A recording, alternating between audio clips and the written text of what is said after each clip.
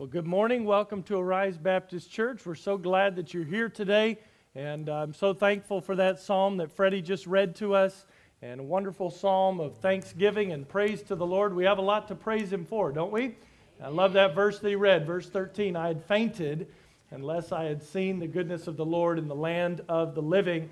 Many times throughout the week it can be very difficult and things can be tiring, but I hope that when we come together to worship the Lord, we can be reminded of His goodness to us, of His grace to us, and be able to worship Him together. Let's all stand together this morning. Let's take a moment, talk to our Lord, and in prayer, and thank Him for His work in our lives, and ask Him to bless the rest of our service. Father, we come to you today. We thank you for Jesus. Thank you for sending your Son to die on the cross for our sin. Thank you for our salvation that we have through the finished work of Christ, His death, burial, and resurrection. Lord, we thank you for the strength to live each day. We thank you for wisdom. Thank you for your word that you've given us to guide and direct us. You've said that your word is a lamp unto our feet and a light unto our path. I pray that today that you would guide us, that you would lead us, that you would encourage us. Be with those who cannot be here today, that would love to be here, that are part of our body but are away because they're ill. Or think of Katie this morning, strengthen her body and encourage her. Lord, thank you for your grace to her through this long treatment that she's already been through, and we know she has a ways to go yet. Pray for those who are home not feeling well today, just due to colds and other illnesses going around. Strengthen them, encourage them. Pray that even this morning they could find encouragement and help in your word. I pray for the boys and girls as they're dismissed out in just a minute to junior church, that you would use your word in their hearts as Brother Josh gets to share with them your wonderful truth. Lord, I pray that you'd work in our hearts now as we go back to your word and get the help that we need to live this week and to be encouraged in our lives. Bless us now. In Jesus' name I pray. Amen. All right, boys and girls, you can be dismissed out with Brother Josh and Miss Anna. And very special time that they'll be having this morning. They are working very hard and learning lots from God's Word. Let's turn back to the book of Nehemiah this morning. Nehemiah chapter 11, if you have your Bible, I encourage you to turn with me there. This morning I had a wonderful privilege last night to go and sit on an ordination council for a man that is being put into the ministry. And ordination is a very special time where other men come around and ask questions and make sure that he knows what the Bible teaches, that he knows what he believes and why he believes it, that he's ready to lead for the Lord and be able to declare God's word to others and make disciples and evangelize and do all those things. It's not a test of whether or not he's perfect, because none of us is, but rather whether he is headed in the right direction and has taken the time to prepare himself well. And that was a blessed time to be able to ask those questions and hear him give those wonderful answers. Tonight at their church, they are having a special service where they will all come together and have a time of prayer for him and formally put him into the ministry, or say that we've confirmed his call into the ministry. So Brother Josh is going to be taking my place and teaching my class tonight as I go over there and join with this church in doing that. And that's a blessing to be able to fellowship, yes, in our church, but then to be able to encourage along with other churches to select men for ministry and put forth people into God's service that way. And so I wanted to share that with you. In the book of Nehemiah, we have been, I think, covered all kinds of things, because the book covers all kinds of things. We started out with Nehemiah, who had a great problem that he knew about. His city, his hometown, the city of Jerusalem, the Bible says the walls were broken down and the gates were burned with fire. Nehemiah didn't live in Jerusalem at this time. He was the cupbearer to the king of Persia. But as he heard the news about this, he was very sad about it, and he began to pray. A wonderful response, by the way, when we are faced with a problem, rather than running around, go in a hole and hide. We don't do those things. We should rather go to our Heavenly Father in prayer.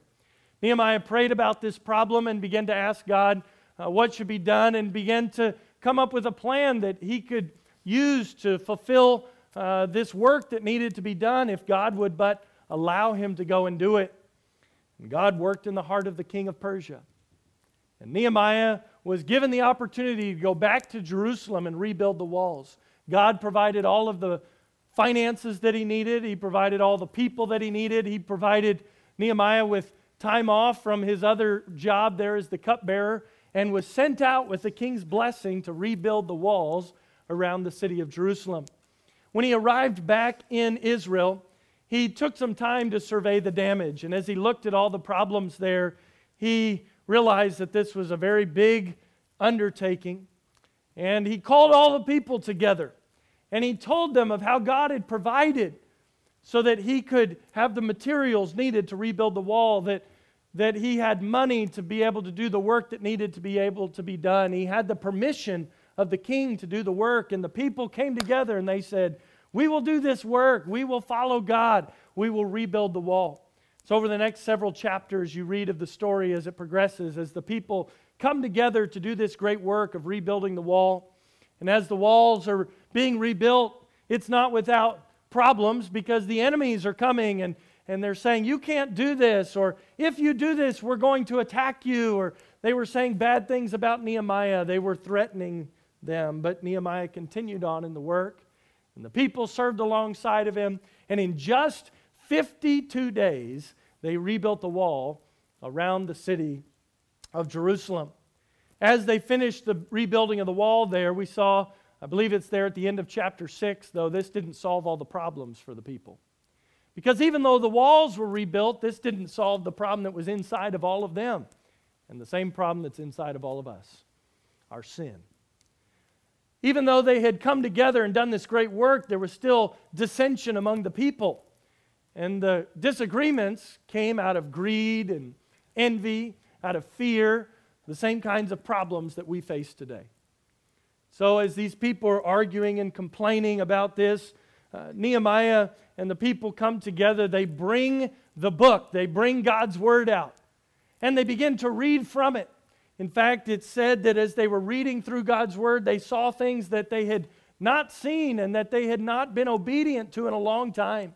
And so the people came together and they reestablished the Feast of Tabernacles, something that had not been observed for many, many years, probably as long as 1,000 years. As the people came together and began to praise God and worship God and give thanks for all that God had done, God began to do a work in their hearts. There was a great time of confession as the people confessed their sins before God. There was great revival taking place in the land as people got right with God and came back together. And then they reestablished their covenant with God. They reaffirmed their commitment to obedience to God and to following Him and doing what He had told them to do. Then in chapter 10, as we looked at last week, we saw the people as they finished off that commitment to God. They said in verse 39, "We will not forsake the house of our God." Then you get to chapter 11 in Nehemiah, and you have a couple of verses at the beginning of the chapter, and then it goes right into a long list of names. Now, I don't know about you, but when I come to those places in the Bible where there's long lists of names, sometimes I want to just jump by to the next chapter. But in this list, and Nehemiah actually has a number of different lists in his book, there's some wonderful things that we can look at and that we can learn from. Every single person was important to the work that God was doing there in Jerusalem. Every single person is important to the work of the body of Christ. You know, today I could take you to a place in our country and show you another long list of names, and every name on that list matters. If we were to get on a plane this morning and fly up to Washington, D.C., we could take a trip out to a place where some black granite walls have been erected, and on those walls are many names inscribed. It's known as the Vietnam War Memorial. I've been there. I've seen that. I've seen those names. Maybe some of you have visited that place as well. Isn't it interesting to go to visit a place where it's just a whole list of names on a wall? Why does it have meaning? It has meaning because of who those people were and what those people did. In fact, even This week in our country, we celebrate Veterans Day. And we're thankful, and I'm thankful for those who have served our country, who have given up of their time, given up of their comfort to go and to serve us and to protect us. I'm thankful for their families that have allowed them to go and to serve. Every single one of those names on that wall is important, isn't it? Now, only the name of the person that you know might mean something special to you, but every name matters. And the fact that they're collected right there is a statement to say, these are those that went and fought and gave their lives serving our country on foreign soil. Here in this list in Nehemiah chapter 11, we can learn some great things about these people as they were serving God. We see them making a great sacrifice of themselves. See, there had been a great return to following God. They had confessed their sin. They had reaffirmed their commitment to God, and now they were going to walk in obedience to God. Over the next 3 weeks, this week included, we're going to see 3 different things that they gave back to God. And the very first thing that we're going to see this morning is that they gave themselves to serve God. That's this living sacrifice that they made. You see, as the walls had been rebuilt, the city was now protected, but there was a problem still with the city. The city didn't have much inside of the walls. In fact, if you look back at Nehemiah 7, verse 4, it says, "And the city was large and great, but the people were few therein, and the houses were not built." There was a city, but there were very few people living in that city. There was a work that had been started, but now it needed to be defended. Now it needed to be inhabited. Now it needed to be developed. Now it needed to be built out.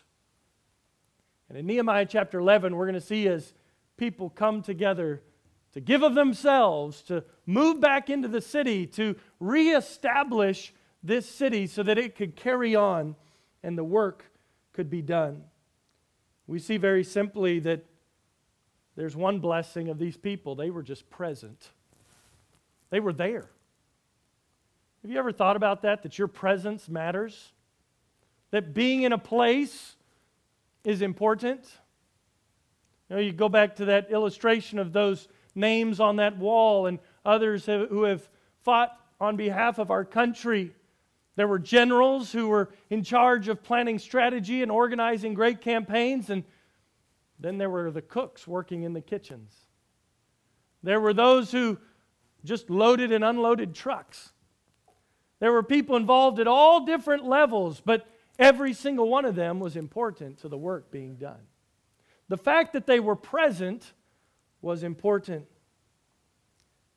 Never underestimate the importance of simply being physically present in the place where God has put you. You may not be asked to perform some dramatic work or some dramatic ministry even, but simply being there is the beginning of ministry. The men, women, and children who helped to populate the city of Jerusalem were serving God as they gave of themselves, and they were serving their nation, and they were serving even future generations as they took these steps of faith. God has the same command to us as believers today. In Romans chapter 12 and verse 1, the Bible says this, "I beseech ye, therefore, brethren, by the mercies of God, that ye present your bodies a living sacrifice, holy, acceptable unto God, which is your reasonable service." Just like you could go up to that memorial in Washington, D.C. and see those names on the wall, somebody was keeping track of those who served, of those who gave of themselves for us. So too, God is keeping track. And God is writing those names down. And while sometimes we may feel insignificant in what we're doing, God knows. God has His list. In chapter 3, we read a list of people who worked on the wall. And it indicates to us what part of the wall that they repaired. In chapter 7, we have a list of the names of the people who came back with Zerubbabel, who had come back even prior to Nehemiah. And then in chapter 8, we have a list of the names of the people, the leaders who were involved at this great Bible conference as they listened to God's Word being read. Chapter 10, we have a name of 84 people who set their seals to the dedicated covenant. In listing these names, Nehemiah was giving evidence of his sincere appreciation for each individual who had assisted in the work. And I think it also reminds us of our Heavenly Father, who knows and keeps track of those and what they do to serve Him. Now, as we look at this list this morning, we're going to see some wonderful things about it. So I want you to look in your Bible now, Nehemiah chapter 11. Let's begin by reading verses 1 and 2. It says, "And the rulers of the people dwelt at Jerusalem. The rest of the people also cast lots to bring one of 10 to dwell in Jerusalem, the holy city, and 9 parts to dwell in other cities. And the people blessed all the men that," notice this next phrase, "that willingly offered themselves to dwell at Jerusalem." See, there had been tithing already going on. You read about that in the previous chapter. They had been giving 10% of what they had to the Lord. Now they weren't just giving their money. Now they weren't just giving their food. Now they were tithing themselves. 1 in 10 was selected out to repopulate this city. But even as they were selected, even through the casting of lots, it says, even those willingly offered themselves. They gave of themselves willingly. So what can we learn from this list here this morning? We're going to look at a number of things, but the first thing I want you to notice is the variety of the people that gave of themselves to serve the Lord. Those that were giving themselves to come back to Jerusalem to work and live in this city were very different in their backgrounds and in occupations. There was a variety in location. You see in verse 3, "Now these are the chief of the province that dwelt in Jerusalem." So some were already in Jerusalem. You can see that also as you read on. "But in the cities of Judah dwelt everyone in his possession in their cities." So some were in Jerusalem, some were in other cities. You can also see in verse number 4, it says, "And at Jerusalem dwelt certain of the children of Judah and of the children of Benjamin." So there were people who were already in Jerusalem. Then there were others who were in other cities. There were others who lived out in the country. They were scattered from all different places. They came from all over to give of themselves willingly. There's a variety in location. There's also a variety in their occupation. Verse 3, we see those who were chief of the province. So there were rulers. Of course, that also means there were those who were being ruled. You keep reading down in the chapter, and you see those who were craftsmen, those who were farmers and herders. We even read about the priests. Look at verse 10, of the priests. Later on, we see the Levites.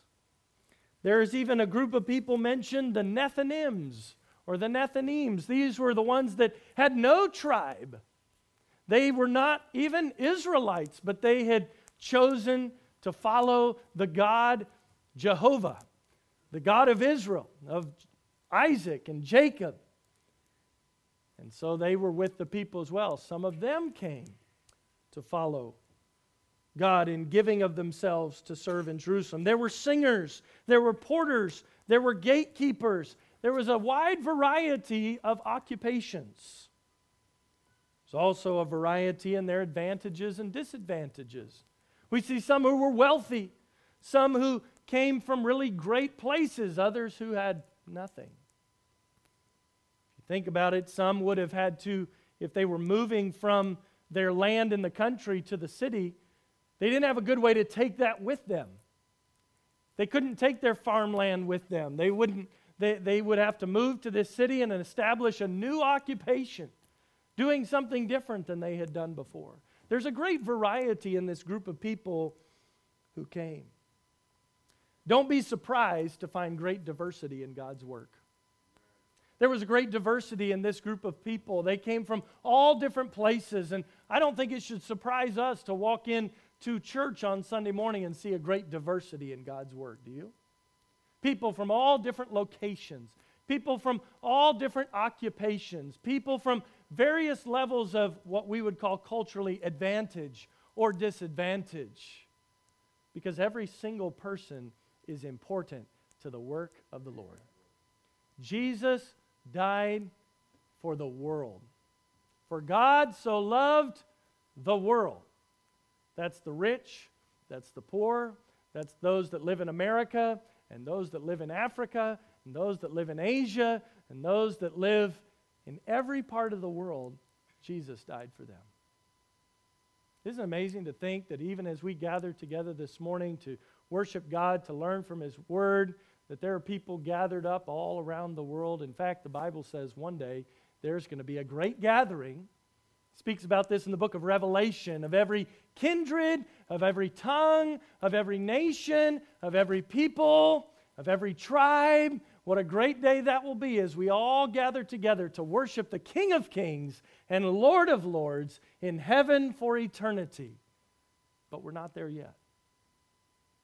So while we're not there yet, we're here in this life, and there's great diversity in the work of the Lord. Sometimes people can feel unwanted or unneeded, though, because they don't fit quite with everybody else. Different background, different occupation, different level of education, different financial wherewithal, and that's actually a very common thing. And yet for those that feel that way, it often feels very lonely, very much like they're the only ones. I want to encourage you this morning. You're important to the work of the Lord. Every single person is important to the work of the Lord. Some people in a church would say, well, no, the pastor, he's most important. Listen, if I didn't have people to preach to, it wouldn't be much point in being a pastor, would there? Well, the singers, they're important. Well, if they had nobody to sing about, it wouldn't really matter. Well, the nursery workers, they're the important ones, let's be honest, right? And we are thankful for them, and I don't know, we may not be able to do it without them. The children's church workers, the greeters at the door, the ushers, those who come in and clean during the week, the people that make visits to others, the soul winners, the disciplers. Who's most important in the church? I'll tell you who it is. It's Jesus Christ, the King of Kings and Lord of Lords. All the rest of us are just coming together from a variety of backgrounds, from a variety of locations, from a variety of social and economic levels, so that we can come together for a purpose. There's a variety of those who God uses, but then it brings us right to the next point. While there's a great variety in the work of the Lord, for God's work to really go forward, there must be great unity in the variety. And you'll notice this in chapter 11. There was a great unity, even though there was a great diversity.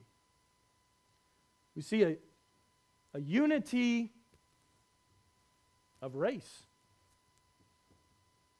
I mean, there were Jews and non-Jews here. How could they work together? We live in a world today that's often divided over those things. Here's the problem. It's a misunderstanding of God's creation and sin.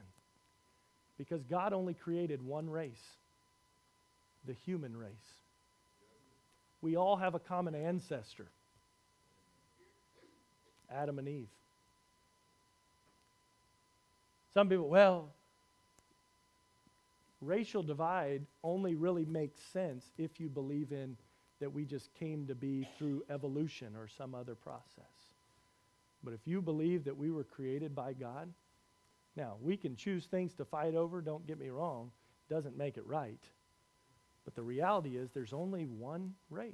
It's the human race. Yes, there's some differences in appearance. There's tall people and short people too. But God made us all. And He made us all part of the human race. Even in this group, we see this unity as they came together. As believers in Christ, not only do we have the same common ancestor, we have the same Heavenly Father. Praise God. We have the same Holy Spirit. We have the same Savior, Jesus Christ. We also see in these people, though, a great unity of faith. As you go down in chapter 11, you see that the sons of Levi came together, and then later the priests who came together. Notice in verse 27, it says, and at the dedication, I'm sorry, I jumped clear over to chapter 12. I'm sorry, I turned 2 pages there. It was a good verse, but that's not the verse I was expecting to go to there. Okay, let me find my place here. Okay, so we had some who were the singers in verse number 23. We had those who came together to give thanksgiving in prayer. Look at verse 17. It was the principle to begin the thanksgiving in prayer, and the second of his brethren. Verse 18, we had all these Levites who came together to work.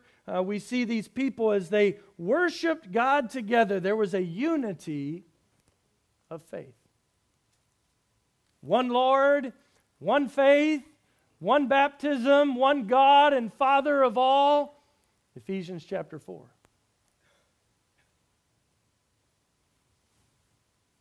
Now, there are many arguments today, and I'm all for this. We have to be very careful that we are worshiping the true God. In fact, yesterday in the ordination process, we were asking questions. Who's the true God? How do you know He's the true God? What about this religion? What about that religion? What about those people? What about this people? Sometimes unity can be an excuse for uniformity, in the sense that we put aside truth so that we can find something to unify around. It's very interesting because in the book of Nehemiah, what brought them together was a return to the truth. If you go back a couple of chapters, you see them returning to the Word of God, returning to obedience, confessing their sin before God. As they came before a holy God and got right with God, it brought great unity among the people. But that's the exact opposite of what most people would like you to believe. That where there is truth, where there is righteousness, where there is standards, people would say, well, that divides. No, there's great unity around our Heavenly Father and around our Lord Jesus Christ. The divide is not within who God is and what God is doing. The divide comes with those who would choose to reject a holy God. So while there will be division in this world, if we are doing right, the division should not come based on between those who believe and follow the same God. The division should come between those who reject a holy God. As we've been talking about on Sunday nights, there's only 2 foundations. You can either have God's Word or you can have man's Word. You can either believe what God has said or you can believe what other people have said. And I would challenge you, as a believer in Christ, the Bible says that we are to study to show ourselves approved unto God, a workman that needeth not to be ashamed, rightly dividing the word of truth. We need to know what God says, because there are many questions around us. There was a unity of faith. We even see a unity of relationship here as these people from all different backgrounds came together. They connected to rebuild the city of Jerusalem. Think about how they would have joined together for religious purposes, for business purposes, even for protection purposes. Some were working to guard the wall and guard the gates. Others were singers in the temple. I mean, you can imagine it, right?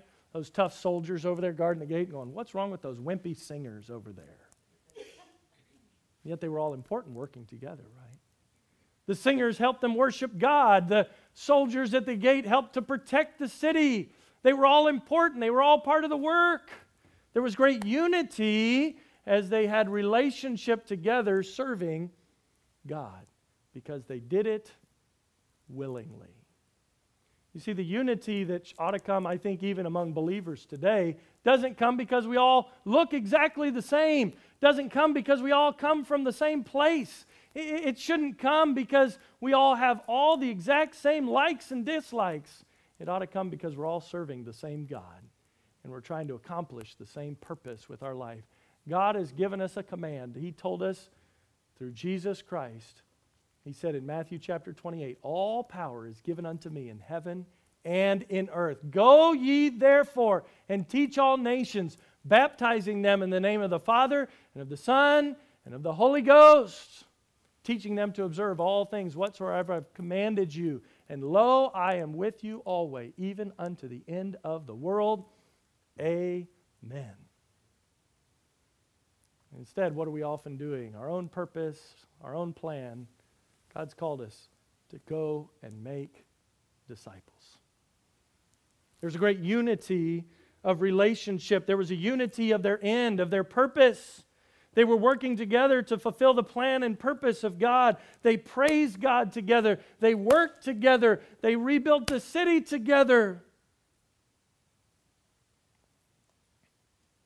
1 Peter 2:9 says it this way, but ye are a chosen generation, a royal priesthood and holy nation, a peculiar people, that ye should show forth the praises of him who hath called you out of darkness and into his marvelous light.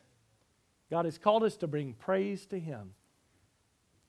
How are you praising God on Monday morning at the office? How are you praising God when you get your children ready for school? How are you praising God when you're slogging through the dishes and the laundry? Those are hard places to praise God, aren't they sometimes? How are you praising God when you're sitting at the doctor's office? Those are hard places to praise God. We have so many things that keep us from praising God. How do you praise God when you get the mail and you see more bills, right? How are we praising God for those things? That's why as a Christian, and we even sang it in the song that we're learning together this month, it's so important that we step back daily, almost moment by moment, right, to refocus our hearts and minds on God and say, wait a minute, I can thank God for this. I can thank God for that. I can thank God for what he's done. He's done all these things. Yes, some of it felt bad to me, but I know God meant it unto me for good. God's plans are always good. God's plans are always right. And I can thank God for where he's put me today because I know God is in control, that God's ways are best, that he is working things according to his purpose. So we see a great variety. We see a great unity. But then to finish off this morning, I want you to notice that there's a great responsibility. Variety, unity, and responsibility. There's a responsibility of variety in unity. I would say one responsibility that the people had as they came together to do this great work, as they came together to repopulate the city, to rebuild the city, to build houses in the city, to build businesses in the city, to protect the city, to bring the worship of God back to the city, they had to be content with their position. Contentment with your position. That's a responsibility to be content. God has said that, I think the Apostle Paul, isn't it, who wrote that said, I have found in whatsoever state I am therewith to be content. He said, I know both how to be abased and to abound. Paul wasn't writing that from his recliner in front of a fire with a cup of hot chocolate in his hand. He's writing that from a prison cell. How could he say that? Because the Apostle Paul, while he'd been through many difficult things, he kept his focus very simple.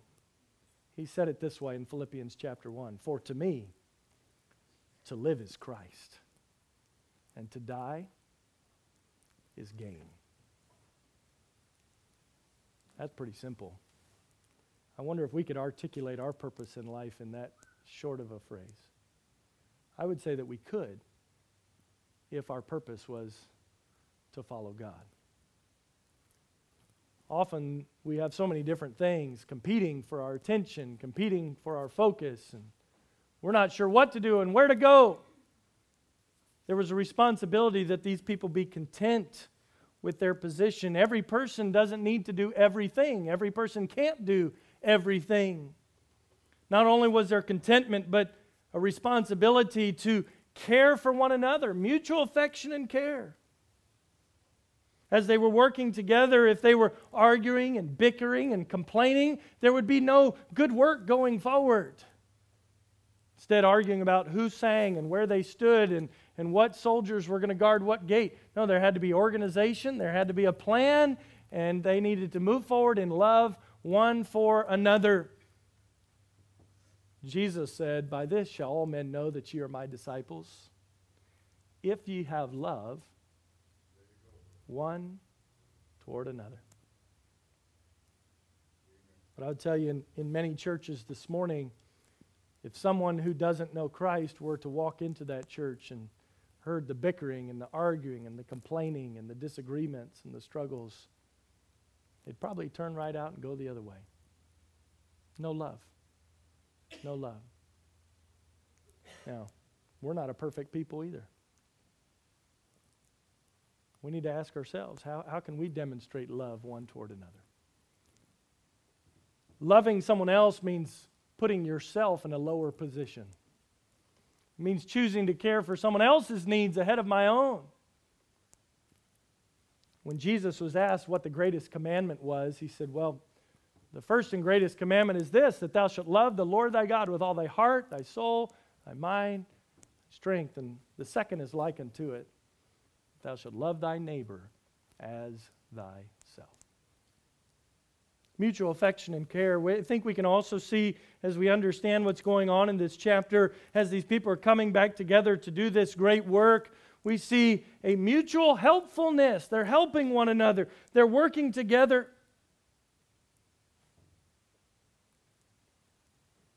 Look at verse 16. It says, and Shabbathai and Jozabad. See, these are names that wouldn't mean anything to us except they're recorded in God's Word as men, it says, who were of the chief of the Levites and had the oversight of the outward business of the house of God. That's interesting, isn't it? He sounds a little bit like a modern-day deacon. They had oversight of the outward business of the house of God. These were not the priests. These were not the singers. These were not those who were leading in worship, but rather they took care of the outward business of the house of God. I just am so thankful for those that take care of the outward business of even this place. Even though we would say today, the house of God is us. The Lord, the Holy Spirit resides inside of us. We know that, but we have gathered together in this place to worship Him. They were helping each other. Some were cleaning, perhaps. Some were repairing, perhaps. Some were in charge of taking care of all the items that would be needed in the temple for worship. They had to have animals for sacrifice. There's a lot of in and out with the animals, making sure you have the right animals, making sure the animals are cleaned up after the sacrifices, making sure, we read this in the last chapter, making sure that they had wood for the sacrifices and to be on the altar. All kinds of things going on here. We had those who were in charge of guarding the gates, the porters, those people that took care of those things. They were having to help each other. Every person is essential to the work of God. There are no throwaway people in God's kingdom. And yet we live in a society that almost wants to act like, well, these are the important people. Everybody else, they just exist to support the important people. You matter to God.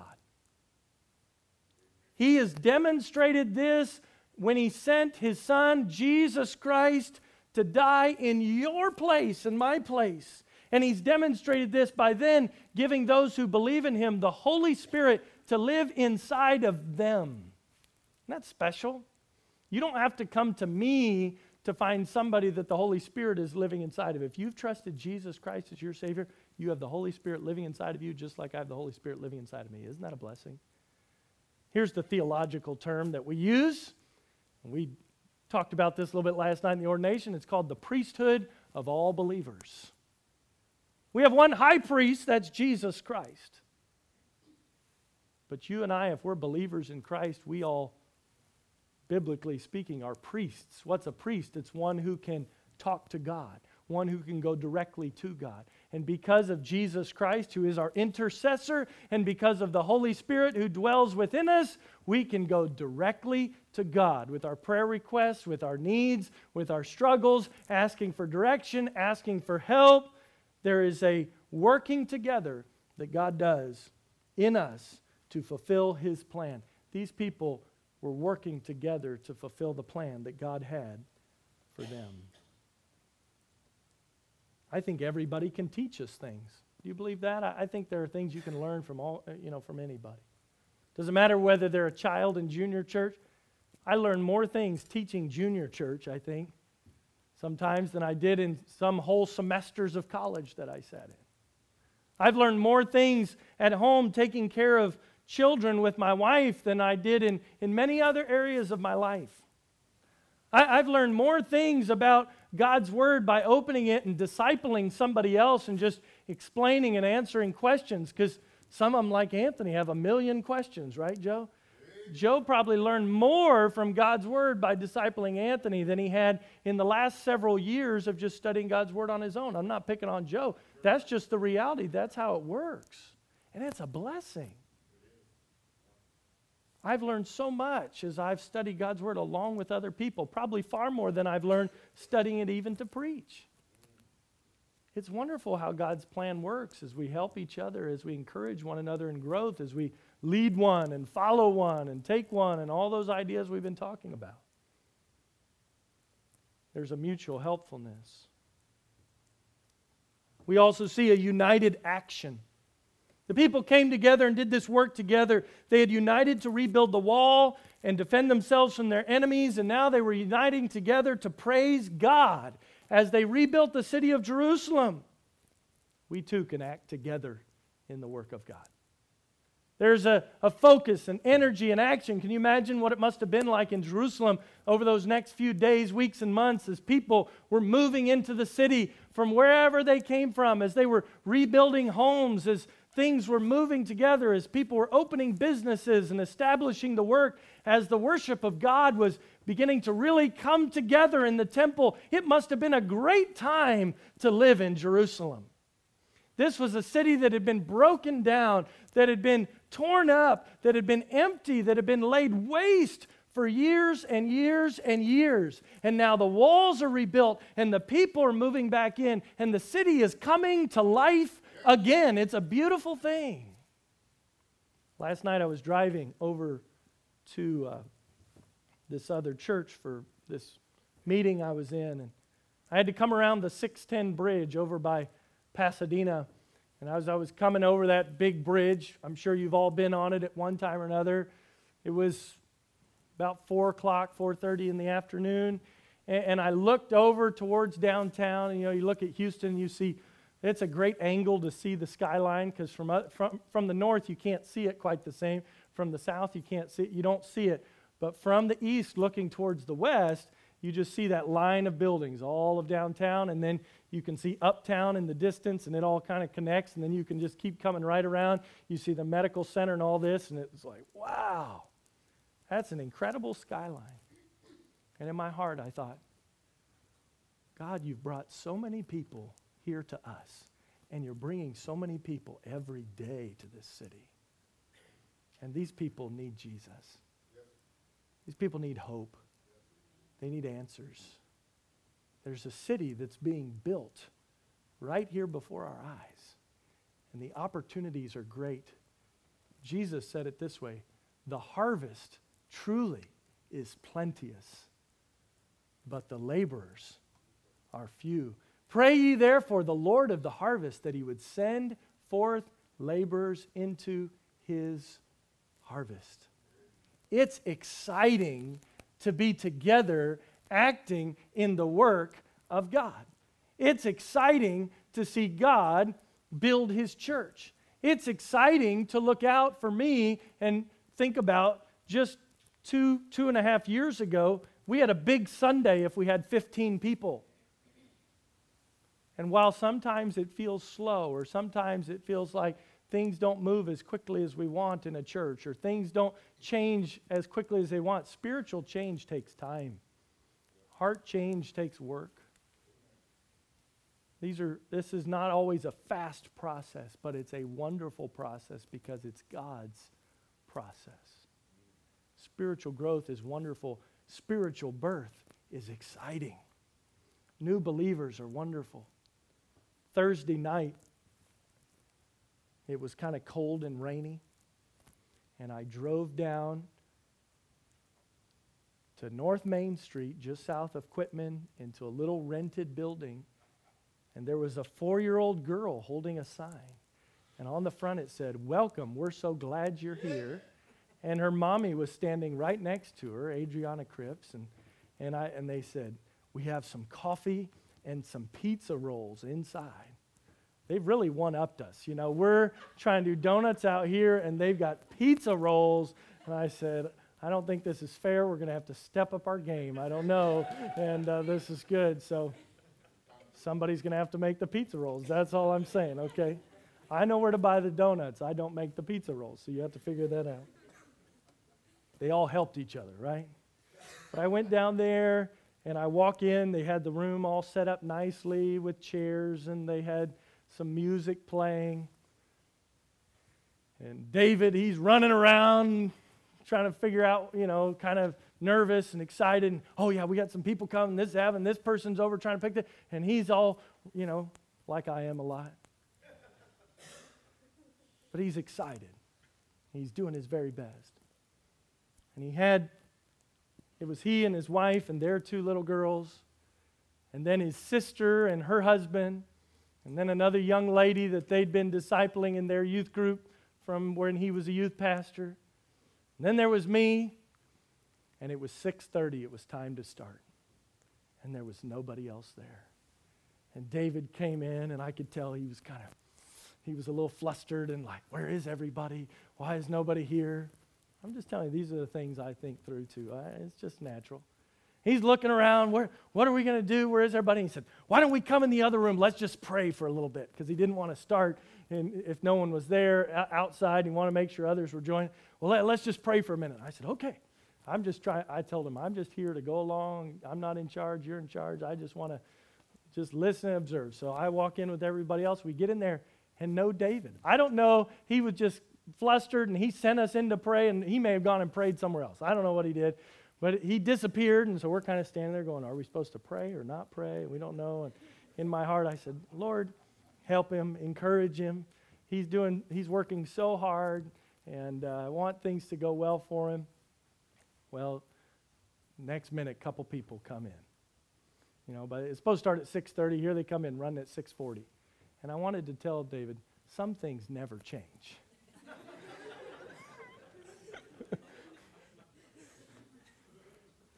Here they came. One man in his wheelchair. This was a man that came to Christ just about 3 weeks ago. David said, "We've been meeting every week and studying God's Word together." That man rolled down the street in his wheelchair in the rain to come to a Bible study on a Thursday night at a church with 12 people there. Another man had to be picked up because he doesn't have a car right now. So one of the other guys had driven and picked him up. And here they came in, and we all sat down, and David got up and led in some songs. The first song they sang was "Blessed Assurance, Jesus is mine." We sang that song this morning. And that was of the Lord, because I didn't tell Billy that we sang that Thursday night. Billy just picked that for this morning. And so that was an encouragement to my heart even to sing that. And we sang several songs together, and my heart was full as we sang out to the Lord. And then David shared a wonderful message from God's Word. And then afterwards, everybody was shaking hands and hugging and greeting one another and so excited that they were part of this little, tiny, baby church that God was doing His work. So afterwards, I said, "David, have you guys had supper yet?" Because I knew they'd been working hard. He goes, "No, I think maybe I ate a pizza roll." I said, "Let's go out to dinner. I want to take you to supper." So I took his wife and him and his kids, and we went to eat. at a really fancy place. It was his. I said, we'll go wherever you like. We went to Whataburger. And there we were at the Whataburger. And I said, get whatever you like. And so they ordered their meal, and I ordered mine. I paid for it. And we sat down, and, he was kind of just calming down a little bit. And I just looked at both of them, and I said, you guys are doing a great job. I said, keep up the good work. I said, because everything you're doing reminds me exactly of where we were just a couple years ago. Isn't God good? I'd been carrying along just some burdens in my own heart and praying for people and folks that are struggling and people that are hurting and people in our church that have needs, and we have lots of needs. We're needy people. And it was a reminder to me, yeah, God helped us through that. God will help us through this. It was so encouraging. And I told David, I said, these same people that you're working so hard. He said, there was 5 other people that told me they were going to be here tonight, and they just didn't come. I said, that's okay. I said, I know how that goes. I don't know why people lie to pastors so much. If all the people came to church that told me we're going to come to church, we would not have an empty seat in this place a lot of times. I said, David, it's okay. I said, those same people that you're working so hard to get to come to church? I said, those are going to be the same people that as you help them walk through the spiritual struggles and the mess that they're going through in their lives, they're going to be the same people that are going to be a great burden to you and to your wife as you struggle to lead them in truth and point them to Jesus. So the burden right now is, won't you just come? The burden will soon become, I'm not sure if we still want you to come. But we love you and we're going to help you grow. Because God is good and His Word is true. And everybody has mess and everybody has struggles and everybody has needs. And everybody needs Jesus. See, there's a great responsibility. There's a variety in the people God uses. If we serve God, there ought to be a great unity in the work as we follow Him. But we have a great responsibility. Folks, we have a responsibility as we're helping this new church start. We have a responsibility even in this church as well to continue on the work of the Lord. And we even have a responsibility, and you're going to get to know more of these people over time as God has allowed us to give and to support missions going on around the world. And then we sometimes think of our responsibility corporately, but we also have a responsibility individually to go and make disciples. That's not just a command given to the church. That was given to the disciples. That was given to a group of individuals. We have a responsibility to go and to share Christ. We have a responsibility to love our brothers and sisters in Christ. We have a responsibility to disciple those and help them to grow. We see a unity in their action. We see a willingness to sacrifice. Nehemiah 11:2, the people blessed all the men that willingly offered themselves to dwell at Jerusalem. I am excited for the future of God's work in this place. I'm excited because God has brought people from a variety of places, a variety of backgrounds, and given them a unity of purpose around the work of God and the Word of God. Others may drive by and say, well, there's not much to look at there. Listen, the church is not a building to look at. It is people that are being changed through the power of Jesus Christ and the work of the Holy Spirit in their hearts. And there is a great world that needs the Lord. There is a great work that needs to be done. And it may never look big to anybody out there, but it's big to me because it's God's work going forward. May we be faithful in it.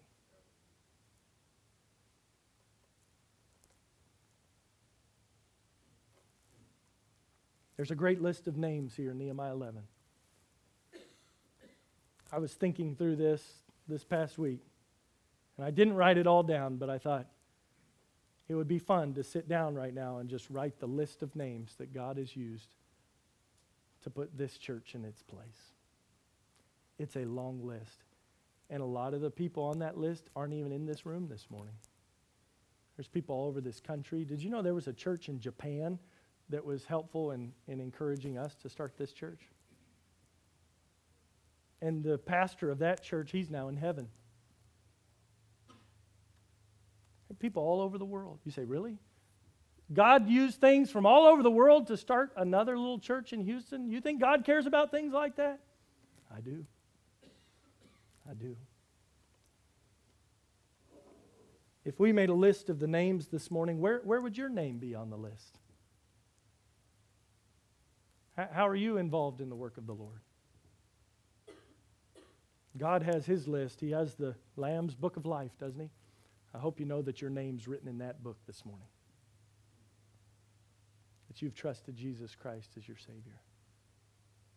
I also hope that someday when you get to heaven and you hear the Lamb's Book of Life read out and you hear your name called, that you'll also hear the name of somebody else that God allowed you to be a part in leading them to Christ so that their name's in the book as well. I hope it'll be many names, but for many it's just getting the first name there.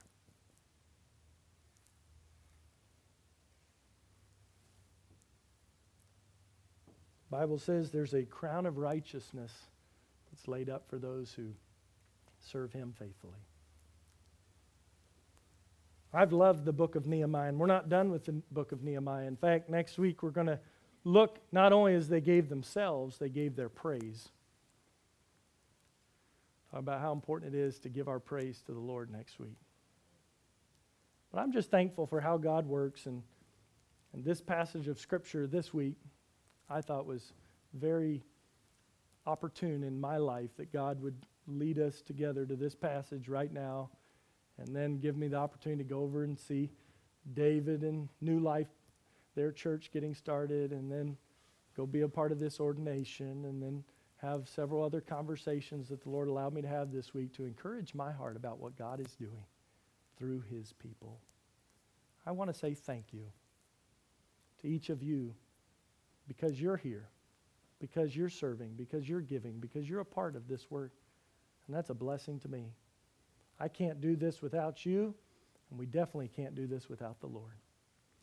And I'm excited about the future of what God has as people continue to come together from a variety of places, as we have a great unity about what God has called us to do, and as we take seriously the responsibility that God has given each of us to serve Him. Would you bow your heads with me in prayer? We need to have a time of response to God's Word. A true response to God happens in our hearts.